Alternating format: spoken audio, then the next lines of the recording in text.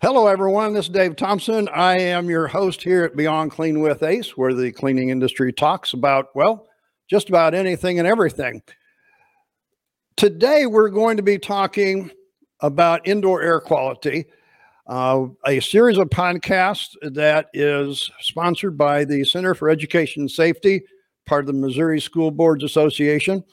And I'm not by myself. Matter of fact, we've got quite a panel of people going to join us throughout the afternoon. So if you're in a school, mainly in Missouri, but maybe any public school around the United States or across the world, and you're concerned about keeping students healthy, keeping the classrooms well safe, and well, basically your community as a whole, this indoor air quality podcast is for you. First of all, I want to bring on Luke Gard, if I can find him somewhere here on the list. There he is. There's Luke. And Luke, do we have audio with you? Here we go. Sorry, I was on mute there for a second. There we go. Luke, who are you? What are we doing other than your name? My name is Luke Gard, and I work at Children's Mercy Hospital in Kansas City. I'm also part of and do consulting for the Pediatric Environmental Health Specialty Unit here in the Midwest region. And at Children's Mercy, we have a Healthy Schools program that's been active for about the last 15 or 16 years.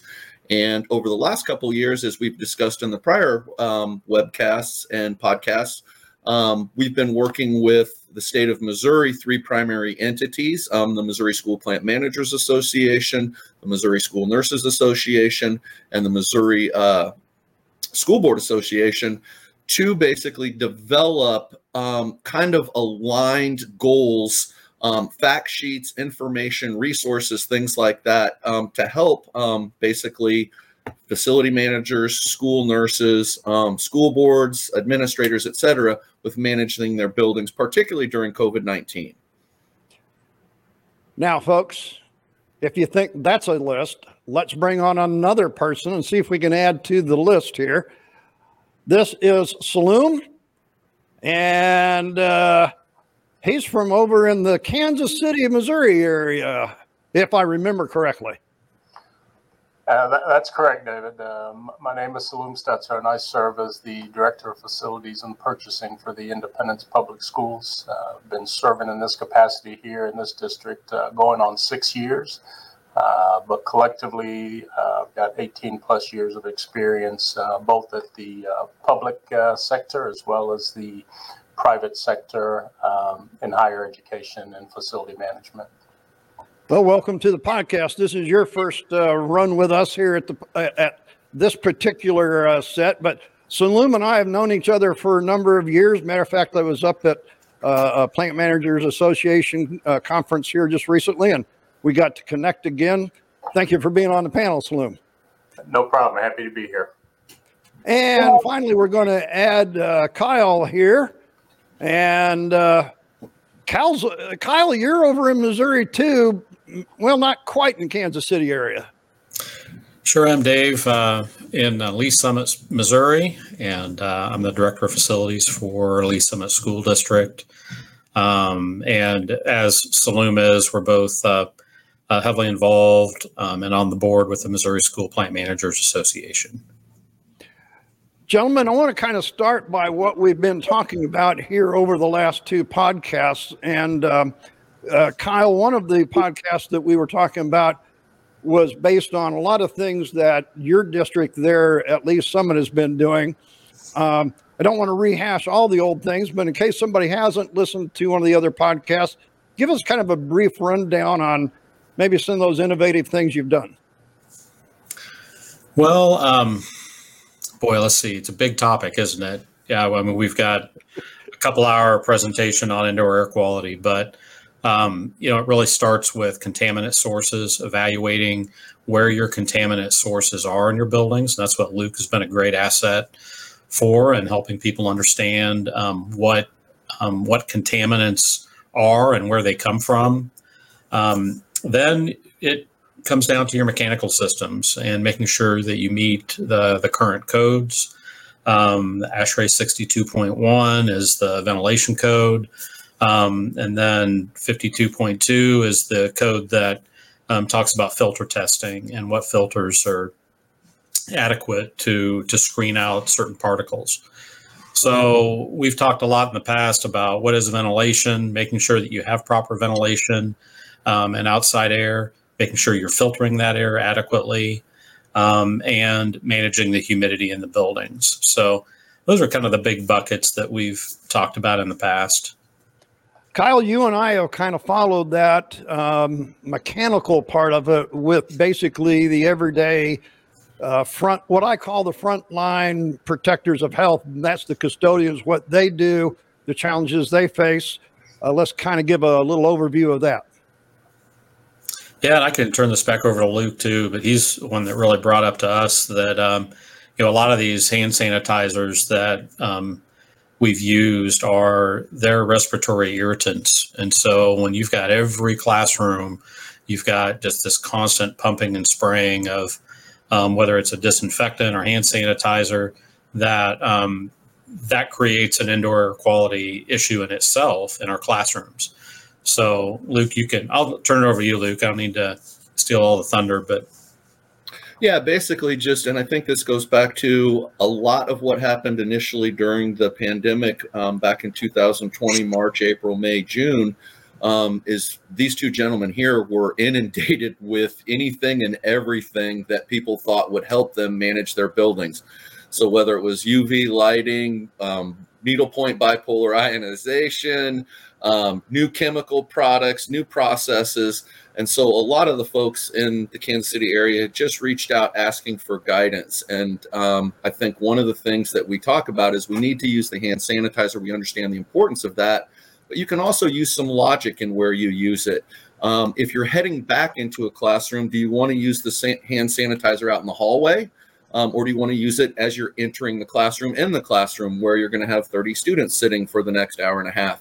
So some of it's just the logic of if we have to use these products, how can we best use them without exposing the occupants to some of the hazards associated with their use? So Luke, what was the discussion? How do I use it outside in the hall, or do I use it in the classroom where everybody's got to smell the alcohol? Well, I think the answer is it depends.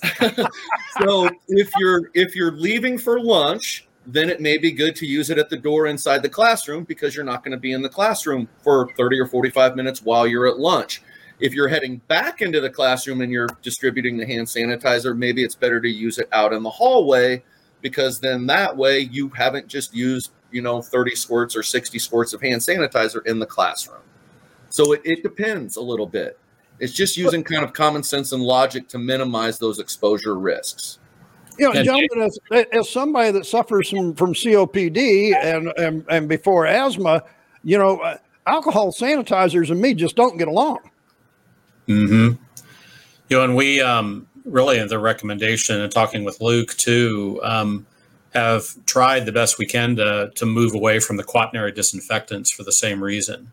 We have custodians in spraying down everything with quaternary disinfectants that, again, are respiratory irritants. And so that was always okay at night because custodians were cleaning at night. But now that we want to put those products in teachers' hands and having them using them in between classes, it didn't work real well. So we've got in all of our buildings stabilized aqueous ozone, just ozonated water. Know that a lot of people are familiar with. It is not technically an N-list disinfectant, but it is a very, very capable sanitizer and a good cleaner, and it's just water, ozonated water.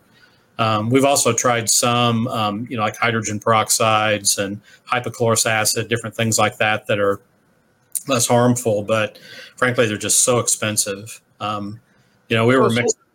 Saloom and I have talked recently, but you get to be stuck kind of here in the middle. You've got the housekeeping department custodians, and then you got to do the purchasing. And from what I'm hearing Kyle and Luke say here, what is it that you go and purchase whenever you've got all of this and everybody wants you to do everything?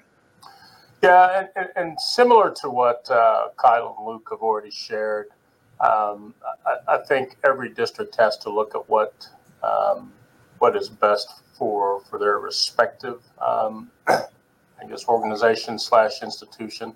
And I think a part of that, respective to your question, is really trying to find that happy medium about what worked for us. So what we did, respective to the topic that we're covering right now, is we really worked with our longtime chemical partner and looked at what other products they're able to supply and generate. I looked at the product that Kyle utilized, but we ultimately decided to stay with our current product, just because we were really focused on the disinfecting piece of it, and it worked very well for us. Now the challenge was getting our hands on it, because as with all things, there was this disruption in the supply chain, and still continue to have those challenges. But with a long-term partnership that we had with our cleaning provider from a chemical standpoint. So, we've got a lot of people listening to the podcast that, whenever you talk about indoor air quality, they go, really? You're talking about cleaning chemicals here in this segment. One of the things I teach here at the Academy is get rid of a trigger sprayer, have a squirt top, and don't atomize the product so people breathe it. Is that a solution that is viable? It is.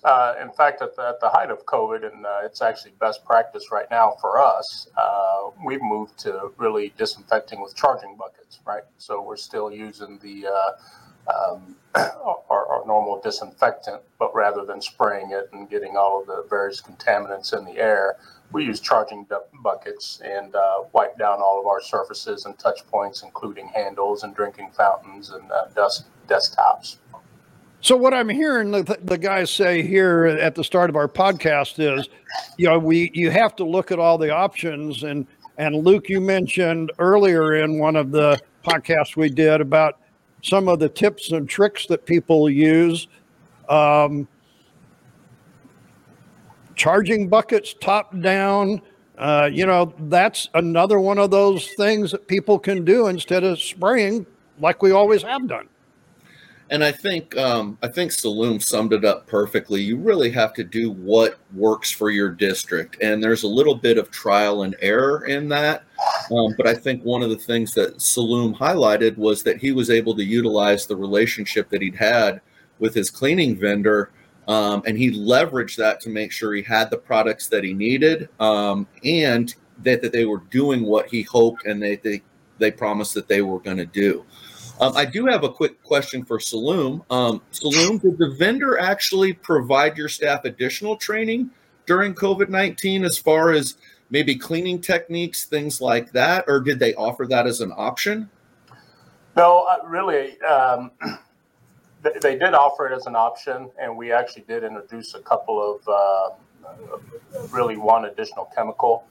When we did have some positive tests, there was an additional higher concentrated disinfectant that we introduced that required our staff to go through some additional cleaning from a PPE standpoint.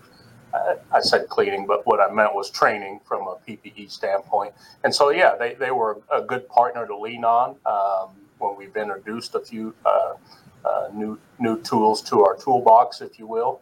But really, the charging buckets, that really kind of came from just kind of doing the research in terms of best practices and what worked in terms of limiting irritants into the educational space. Saloom, as I'm listening to the two of you talk about this, I'm thinking, the resources we have are people like you guys right here that have done and went through this. I'm going to think there's many people that have done this through the state of Missouri over the last couple of years. I'm just thinking it would be interesting to have people listening to the podcast to give us all of theirs where we could collect it all in one place. I mean, or is that already there and I just don't know about it? I think what you'll have on that, Dave, is you'll have varying degrees of that.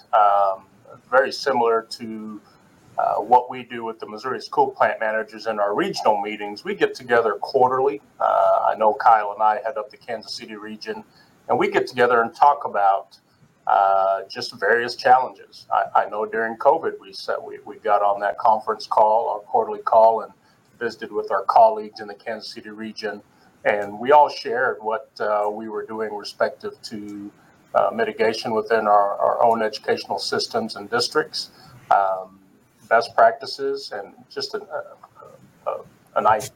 forum where we can bounce ideas off of each other. And for some of us, we dropped some of our information in our Google Drive to where many of our other members who are part of Missouri School Plant Managers can go access that for that purpose, help their respective school districts. Kyle, I'm going to come back to you then. You're part of the School Boards Association. Is this available for people to get readily? Well, it sure is. MSPMA.com, easy website to get to. It is an organization that will take anyone who wants to be a member. And frankly, I don't remember exactly what our membership fee is, but it's not very expensive. I think it's $150 a year. So yeah, it's a great organization. And Dave, I know you've been to our conference and have some really great educational opportunities there.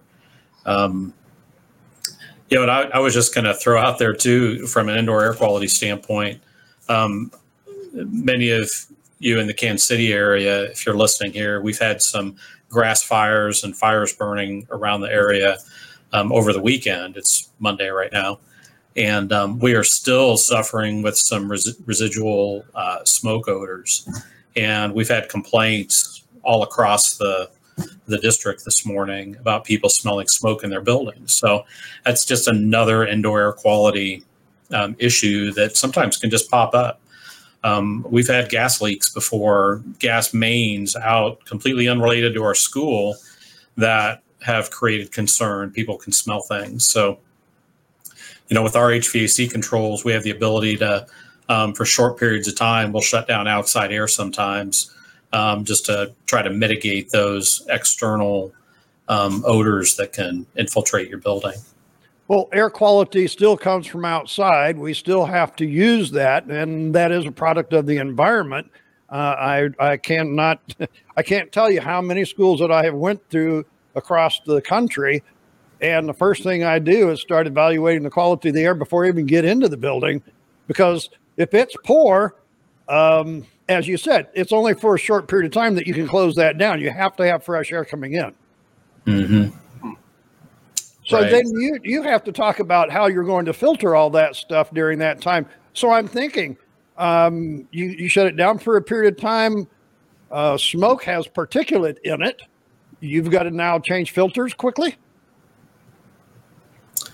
Oh, I don't know that it's probably going to have a significant load factor on the filter, but and that's something that we would look at. That filter could pick up some of that odor and then just keep re-entraining it in the building.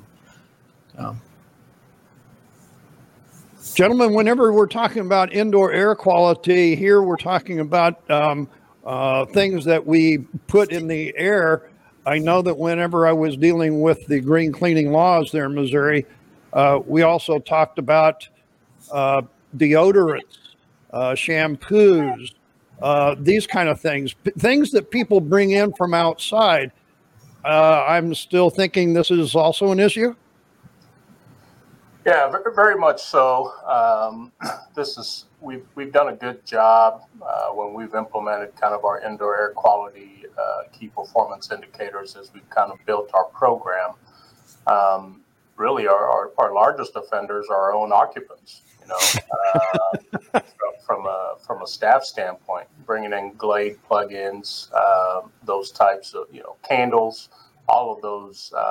Various products have a certain level of VOCs that are introduced into the environment should they bring them. So we've worked over the years to really develop internal policies and procedures.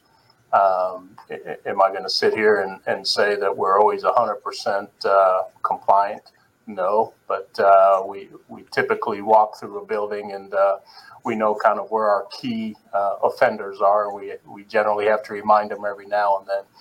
But to your point, yes, we really, through policy and planning, we limit the number of external products brought in that have high content in terms of VOCs. Really, for us, we don't allow them. And when we do find them, we work with the respective individuals to remove them, because I know for me personally, I've had a couple of situations where we had a student that had, breathing challenges due to a specific environment, and that was a key contributor for it. Yeah, so no more of the hot plates with the scented candle sitting on it. No, sir. Nope. I saw the other two guys smiling when we said that. Luke, I think we even kind of talked a little bit about that before. Yeah, there's definitely, it's not just a respiratory hazard, but when you start talking about leaving a hot plate on with wax on it over the weekend and leaving that on for 48 hours, there's some potential safety hazards as well. And when you're managing a building, you certainly would like to show up Monday morning and have it be there. So I think it's a good thing to minimize those things, not only from a health, but also a safety perspective, depending on what product we're talking about. So then I think that kind of leads over into what we saw in the last couple of years, gentlemen, from a facility management standpoint.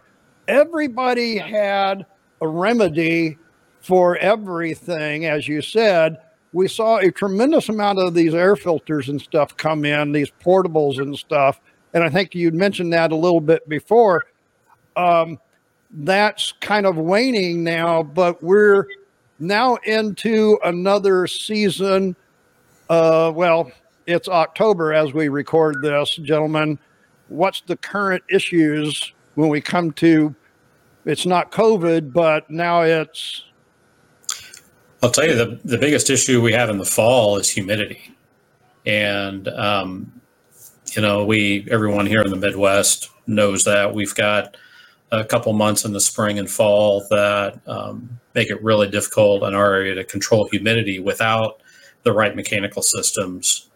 And kind of remembering back to our previous presentation, there's kind of this band, from indoor air quality, this band of humidity that is the optimum when it comes to reducing the growth of mold spores, pollens, for inhibiting the growth of any kind of virus in the air.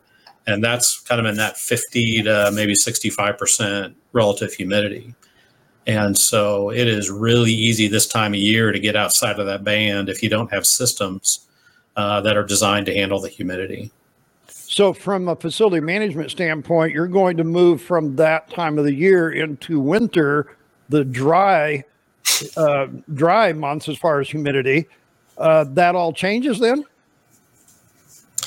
It does. In the wintertime, it's a little harder to manage because dry air is dry air. Schools typically don't put humidifiers in to help mitigate that. But yeah, we have dry air in the wintertime, and that's at least from a relative humidity standpoint.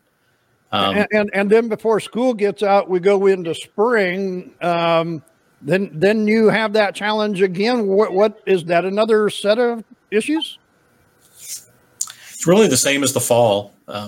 Anytime you're in a temperature zone that's close to your occupied space zone, so if you're in the high 60s to low 70s, your buildings aren't going to be calling for very much cooling. So your air conditioning isn't really going to run. So some systems, you may not even have your fans running at all when they're not being called for. But then the air conditioning itself is the only thing pulling that moisture out of the air. So if you're not air conditioning, you're not dehumidifying unless you have a system designed to do that. So folks, what I want you to hear here, as the gentlemen have talked this morning, or this afternoon, I guess, is, these situations change. All of these affect the way we breathe because it's what's going on inside our environment. It's fall. And as you said, your humidity. What is the other respiratory issues that we're dealing with come this time of year? Well, of course, allergies and, seasonal allergies, pollens. very high levels of pollen and mold in the air in our area. So, that's always a challenge. And we get a lot of buildup on filters, have to stay on top of filter changes, especially this time of year. We'll see clogging from, the spores from the trees, and especially cottonwood. There's a lot of cottonwood in our region, and that, really loads up filters and coils and units, that cotton in the air. So, Loom, I think you were talking about an outbreak that I know we all deal with the flu. We don't have to even talk about that. Every school has that this time of the year, but there's something else going on. Yeah, RSV. I think everybody is seeing that in the news cycle. I think I've even seen where a majority of hospitals in several regions are at capacity with their beds, and so and Luke can kind of speak more to the health side of it. But for us, what we continue to try to do is educate our students and occupants about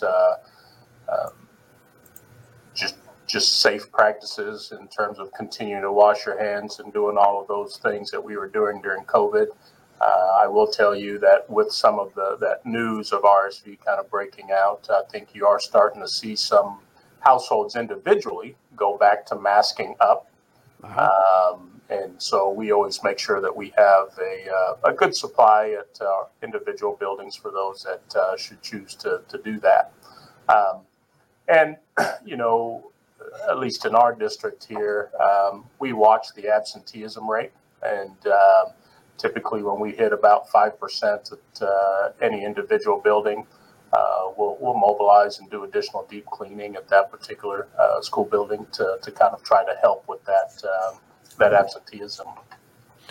And Luke, so I think most of the guys are going to come over to you because you're at the hospital. So what are we in for? Well, Saloom pointed out one thing.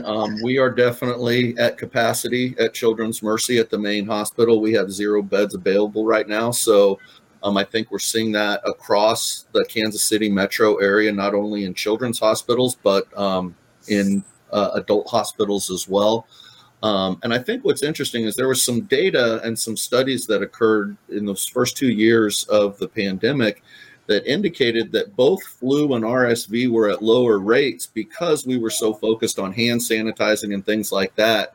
I think a lot of us have kind of put COVID in the rearview mirror, and they're predicting a little bit of a rougher flu season this year as a result of kind of going back to maybe some of the bad habits we had as human beings prior to the pandemic. So not covering our coughs as well, not washing our hands frequently, things like that.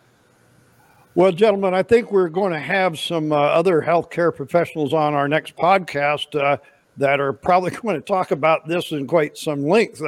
Saloom kind of indicated a little bit before, is it time that we're masking up again? Luke's saying, well, you know what, flu season is going to be bad because we're not paying attention to what we should be doing.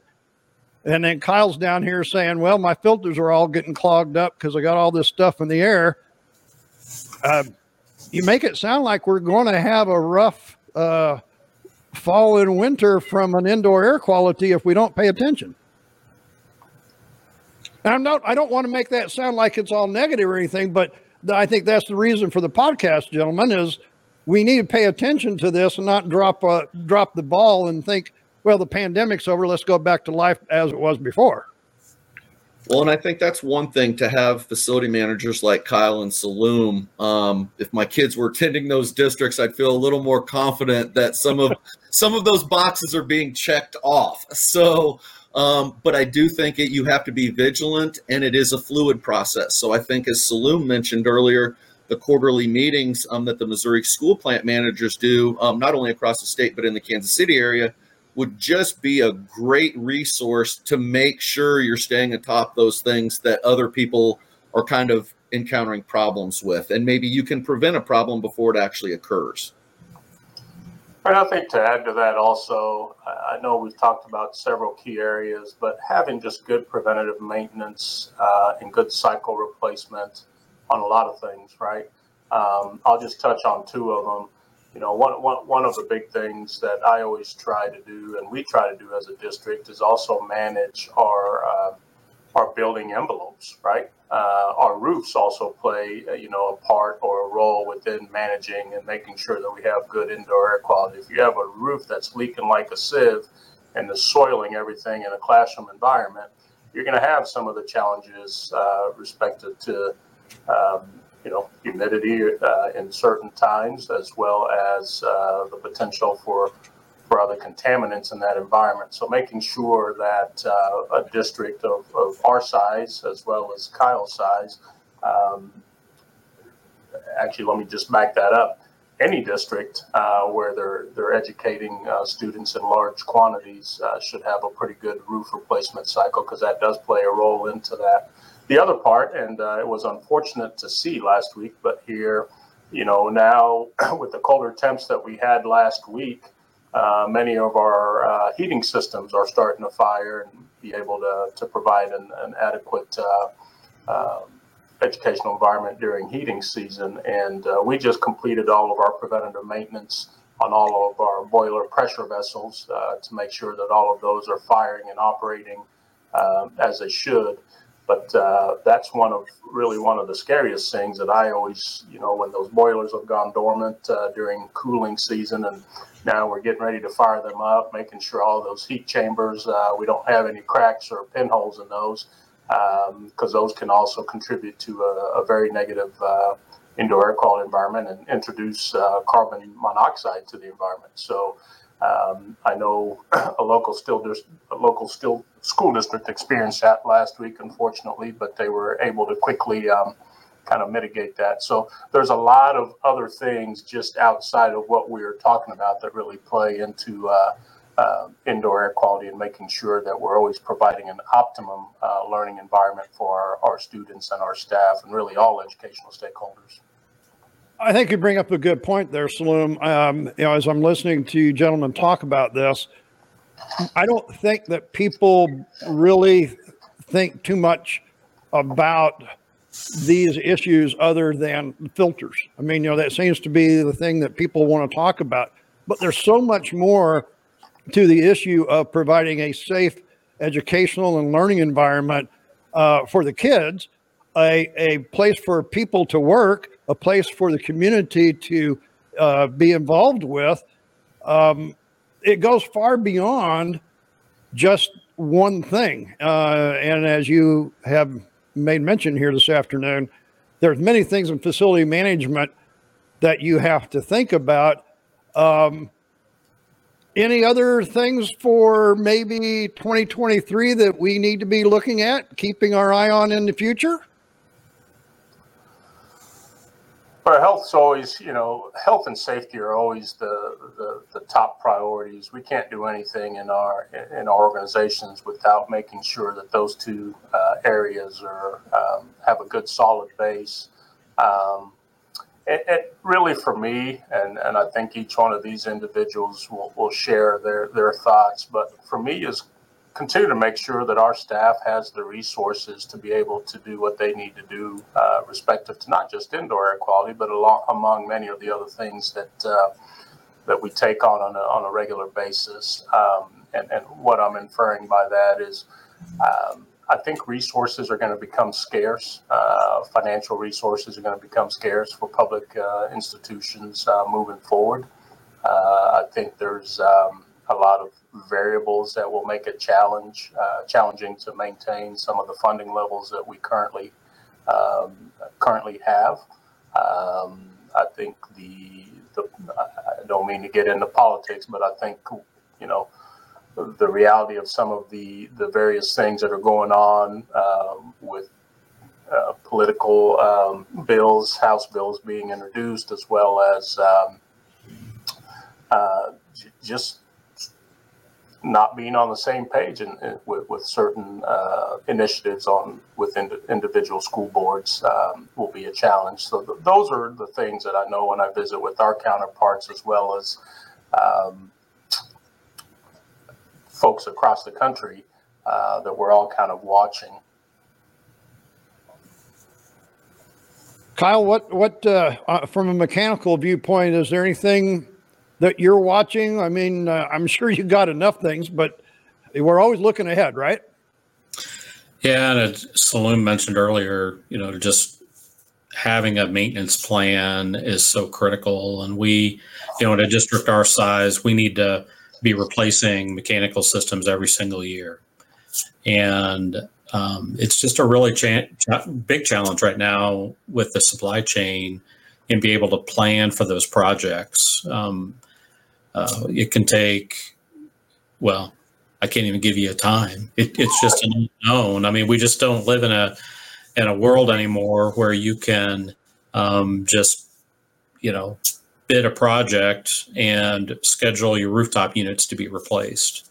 And in schools, it's a huge challenge. We're dealing with that at a school right now, having to, we've got, I don't know, about 15 rooftop units to replace. They were supposed to be replaced last year. Only 4 of them have come in. And so we're kind of trying to figure out how to get those done during the school year, which is a challenge. I don't even know for our mechanical work next summer if we order equipment right now, if we can have it installed next summer. I was talking with a school district here in Florida that's got only 4 buildings, and Saloom, you said of any size. And so I'm going to go down to that small size, because people from all over the country listen to this podcast. And, if you've got 15 units, but this guy's only got 4, but it's just as important for him to get that one he needs. And he said that he was ordering it last January, hoping that he'll get it for this coming summer. Mm-hmm. Well, and the reality with that, Dave, I'm in the middle of, actually I'm 50% done, but as part of our large HVAC cycle replacement, we had 121 rooftop units and another 21 boilers as part of that project that we were in cycle replacement of. And I ordered all of that equipment in December of 2021, and I won't have all of it until December of 2022. Now, we've been able to do quite a bit of work. I've got most of my boiler work done, but I've had to push all of our rooftop unit work, cycle replacement, into next summer because there's a lot of logistics that go into that. Some of these systems are double wall systems, so they carry a greater weight load than the current equipment. So we've got to do structural reinforcements respective to that. And I can't rip any of that equipment off and put the new stuff on if I don't have it. So it's kind of really delayed a lot of things respective to that because you need ventilation. We've been talking about that. And so really the approach now is to really order your equipment ahead of time, almost a full year out, store it. And once it's all here, then you can start, really scheduling that work. But it's difficult and challenging for people to bid that work because they're obviously schedule driven and they're not just chasing your work, they're chasing everybody else's work. So that affects the overall budget because you're probably going to need to do some of that work on premium time and or overtime to be able to just accomplish it. So it's really, as Kyle noted, it's really, really challenging. But Luke, we're trying to make the best go of it. Luke, I'm going to come back to you because as you started our podcast this afternoon, you're the one consulting with all of these different ones, and you hear these things. There's a checklist. There's a list of everything. I hate to call you the list guy, but yeah, no, we do have checklists for all these types of things, and I think I just want to say this as we're kind of winding down here. I think what these gentlemen kind of exemplifies what I would just call good stewardship. You've heard them talk about preventative maintenance. You've heard them talk about how indoor air quality is part of their vision or part of their mission. And as a result, I've been in this community for the last 50 years. I grew up here. These two districts have always had wonderful support from their communities. And it's because the district is a good steward of their community money. So when these guys go out and request bond issues or request funding, their communities are most of the time very, very supportive of those initiatives. I think what becomes sad is when you talk about these guys having to plan 18 months for a unit replacement, which is just insane. It's hard enough planning 3 months in advance, let alone 18 months in advance. So they're just dealt with some significant challenges right now with supply chain issues, some of those other infrastructure issues. A lot of companies are struggling with help. So these roofing companies may have to delay things just because they're not staffed properly. But I do think, and I just want to kind of leave people with this message, the vision, if you have that vision, that long-term vision, you're going to be prepared for a lot of things that you wouldn't be prepared for normally. And I think these two gentlemen and their districts definitely exemplify that. You can't prepare for everything. You have to be fluid. You have to be flexible. But again, I think understanding good preventative maintenance schedules, how to clean your buildings effectively, focusing on the health and the safety of the occupants, that's all you can ask for. Well, gentlemen, I think that probably wraps up what we needed to talk about with facilities management and the issues. I mean, I could keep going on a whole lot of different things. I mean, I'm thinking from what Saloom was saying, you got to work with these vendors. You got to figure that out. There's something always new coming along. Just because we have a good policy and a plan out to get today doesn't mean it's going to be the one we're going to be following this time next year. And unfortunately, we have environmental disasters that happen that then puts a stress on all of this stuff. And here in Florida, we just went through Ian here just recently. And I got to tell you, I'm hearing all of your units that you need and stuff, but there's buildings that are completely gone. They're going to be requiring those as well. You talk about indoor air quality. They can't even walk in the street. The outdoor air quality is worse than any indoor. It's always an issue when it comes to breathing. And somebody that suffers from COPD like I do, breathing is very, very important, folks. I got to tell you, if you can't breathe right, you can't learn, you can't work, you can't play. It affects everything in far more ways than what you think, than what most people do, I think. Gentlemen, thank you for your time this afternoon and being on the podcast. Hang tight, because here in just a few minutes, folks, we're going to bring on a whole new group of, well, just so happens the way it is, it's the women versus the men this afternoon. So let's bring on the women and see what they've got to add to it. And then we'll slowly progress over into their part of it, and we'll let the guys go home and do something else. Thank you, Dave. Thank you, Dave. Thank you, Dave. Kyle, Luke, good to see you. Nice to see you as well. Keep up the good work, you guys. All right, thank you. Okay, so hang on tight, guys, because I'm just going to kind of give a little bit of break here. I'm not going to change the recording, because if I stop the recording, then it screws everything up. So that's my break. And I'm just going to just leave you sit here on the screen, and I'm just going to bring the ladies on as we did you. And everybody say hi and kind of have a little bit of a discussion between what they heard from you talking. Let them kind of bring that in. And then as we do, then I'll just slowly take you guys off and we'll transition into them. Once we're off, Dave, is it okay if we get back to work? Yeah, well, Like leave? you're working now. Come on, Kyle. Hey, this is my part-time job. Yeah, he needs his regular job. You mean the one that pays you, the one that keeps you in food? Yeah, I just didn't know if you were going to need us to come back in at all. So No. I just kind of think that because we're not going to run these together. There'll be two different podcasts, but I think it will also be beneficial to people that are listening to this to want to go to the next one. Yep.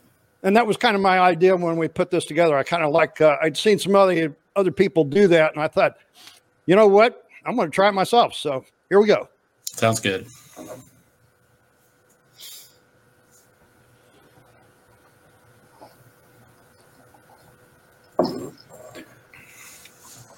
So everyone, if you've been to our podcast before, you've heard us talk about indoor air quality. We are working through our series of indoor air quality podcasts with the Center for Education Safety from the Missouri School Boards Association. And as you can see, I've got three gentlemen that are still here with me. We just talked about, well, facilities management and indoor air quality issues, flu and RSV and air filters and chemicals. But you know what? We're going to transition just a little bit here and bring on a whole new group of people because they have a little different viewpoint because they're on the health side of it instead of the maintenance side of it. So if I can get all of the buttons to work right, folks. Now, if you're listening to the podcast, sorry, you can't see their pictures. But if you're watching, you get it all. So we're going to add to the stream here, Renee Faulkner. Okay, there's Renee. Do we have sound, Renee? Hello. There she is. We always like to hear a voice on the other end. We have your name, but what do you do and why are you here this afternoon? Well, I have been a school nurse for the past 22 and a half years. I retired last December and came on board to work through a grant with the CDC Foundation with Marjorie Cole and the school health team at the Department of Health and Senior Services. Great. We talked with Margie on one of our other podcasts, so welcome to the panel. Let's see here. I got another one here that's on that. Deb Cook. Hi, I'm Deb Cook. I'm a school nurse with Kennett Public Schools. I've been a school nurse for about 26 years and a certified asthma educator. And I'm also currently the chair of the Missouri Coordinated School Health Coalition. See, I told you folks we were going to have all the healthcare people on, so let's get this rolling. We're going to finish off the panel this afternoon with Terry Hansen. Hi, I'm Terry Hansen. I'm the Health Services Coordinator for the Lee Summit R7 School District here in Missouri, and I'm also president of the Missouri Association of School Nurses. So, ladies, you were in the back room listening to the gentleman talk. I'm going to throw it over to you and let you kind of give us, well, your viewpoint of what you heard us discussing. Anybody can jump in. Go ahead, ladies. I thought there were several good points. I've always enjoyed listening to Luke and Kyle. This is the first time for me to hear Sloan, but it's just so many things we need to make sure we're doing, and it's good to hear someone who is so wrapped up in it. I loved when Saloom said about the key offenders, about the scented products, because I truly find that in my district. So that was something that definitely brought a smile. And then I want to learn more about charging buckets. You know, I'm always anxious to hear the new and better things, the best practices. So that was something I, as a nurse, I hadn't heard that term before. Well, in that case, let's, before he gets away from us, I think, Saloom, you're the one that brought that up. So let's tell everybody what we're talking about. Yeah, Deb, nice to meet you, and thanks for the question. So charging buckets really, it's taking your chemical solution, and rather than putting it in a spray bottle, you pour it into a charging bucket where you apply it with a towel or some form of cloth. And the thought process behind it, and Luke can kind of chime in respective to this, is whenever you spray chemicals or any type of, when you're using a spray in any environment, there's always an ozone effect. And depending on who the occupants are in that environment, it may exacerbate any breathing challenges that they may have. So by using a charging bucket, you're applying the chemical directly on. And obviously, most chemicals have a little bit of a dwell time, and then coming back and wiping it off with water. So that's really at the crux of it. That's what a charging bucket is. We've used charging buckets that are a wider, we use flat mops essentially with microfiber on them. Yep. And so you can charge onto a piece of microfiber on a white or flat mop, and then use that. Of course, you just keep that designated for desktops, countertops. You can real quickly and efficiently now apply that solution to the surface. Kyle, as you're saying that, did you use any of that in the cafeteria, for cleaning tabletops and stuff as well? Oh yeah, definitely.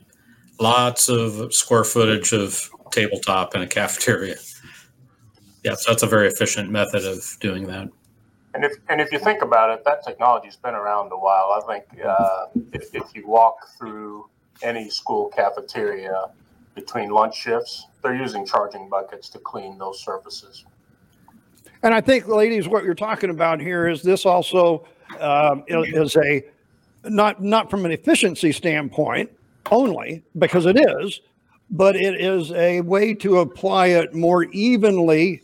And actually you're getting the right amount of product where it needs to be, let alone the indoor air quality applications. Because as someone that suffers from breathing issues, anytime that you take a trigger sprayer, and even this is at home, whatever it is, and you spray that into the air, it atomizes it, and then it's an inhalant.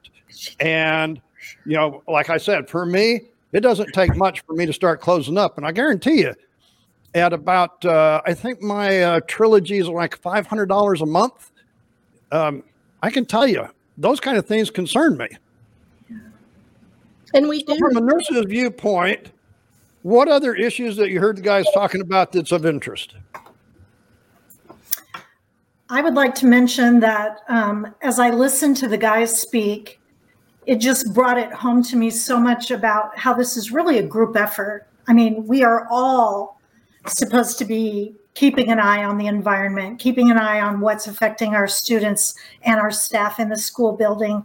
And I would bet that these gentlemen that work in a school, I'll just bet that at some time, one of your school nurses has come to you and said, hey, I have a concern about this, or I have a concern about that. And that's just what we do.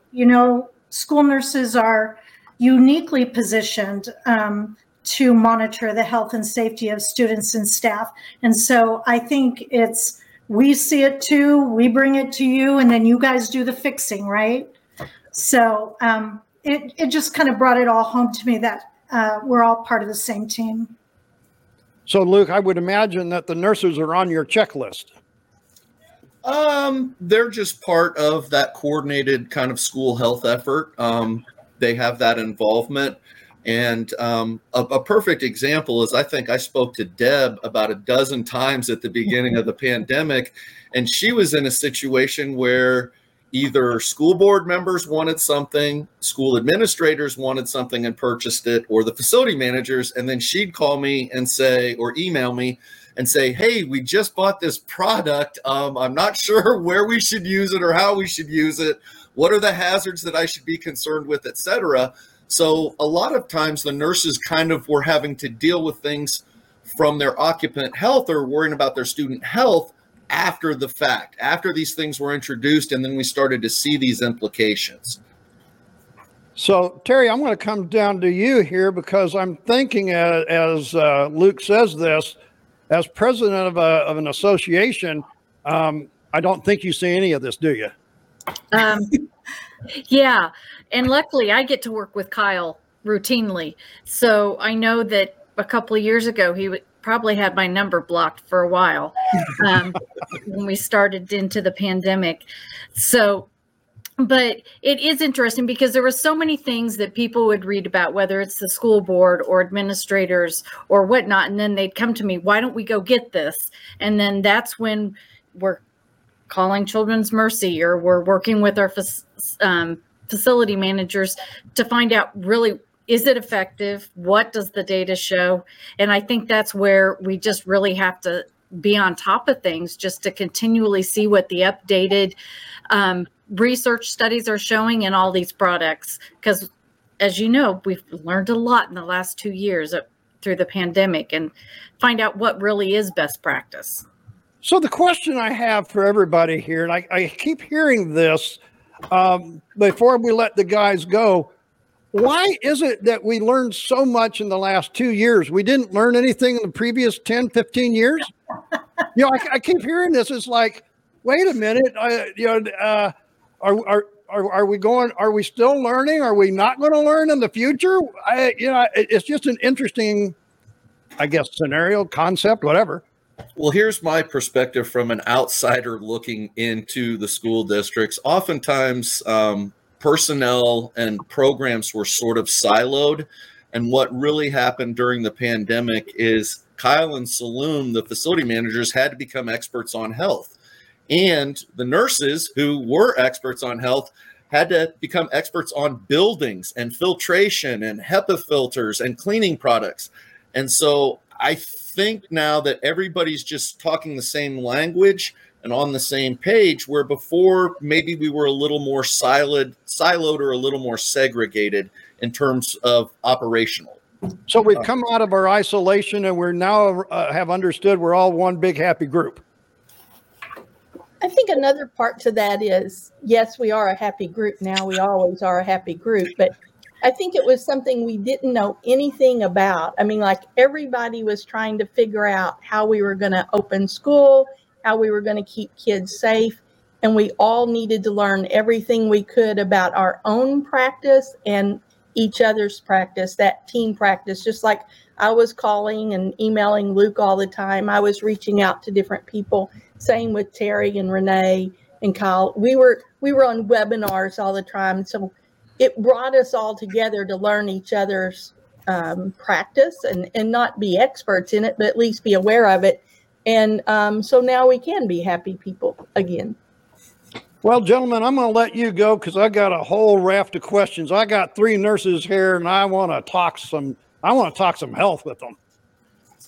Ladies, thank you for all that you do. We appreciate you taking care of our kids. Thank you all. Thank you all for what you do. Thank you all. Take care.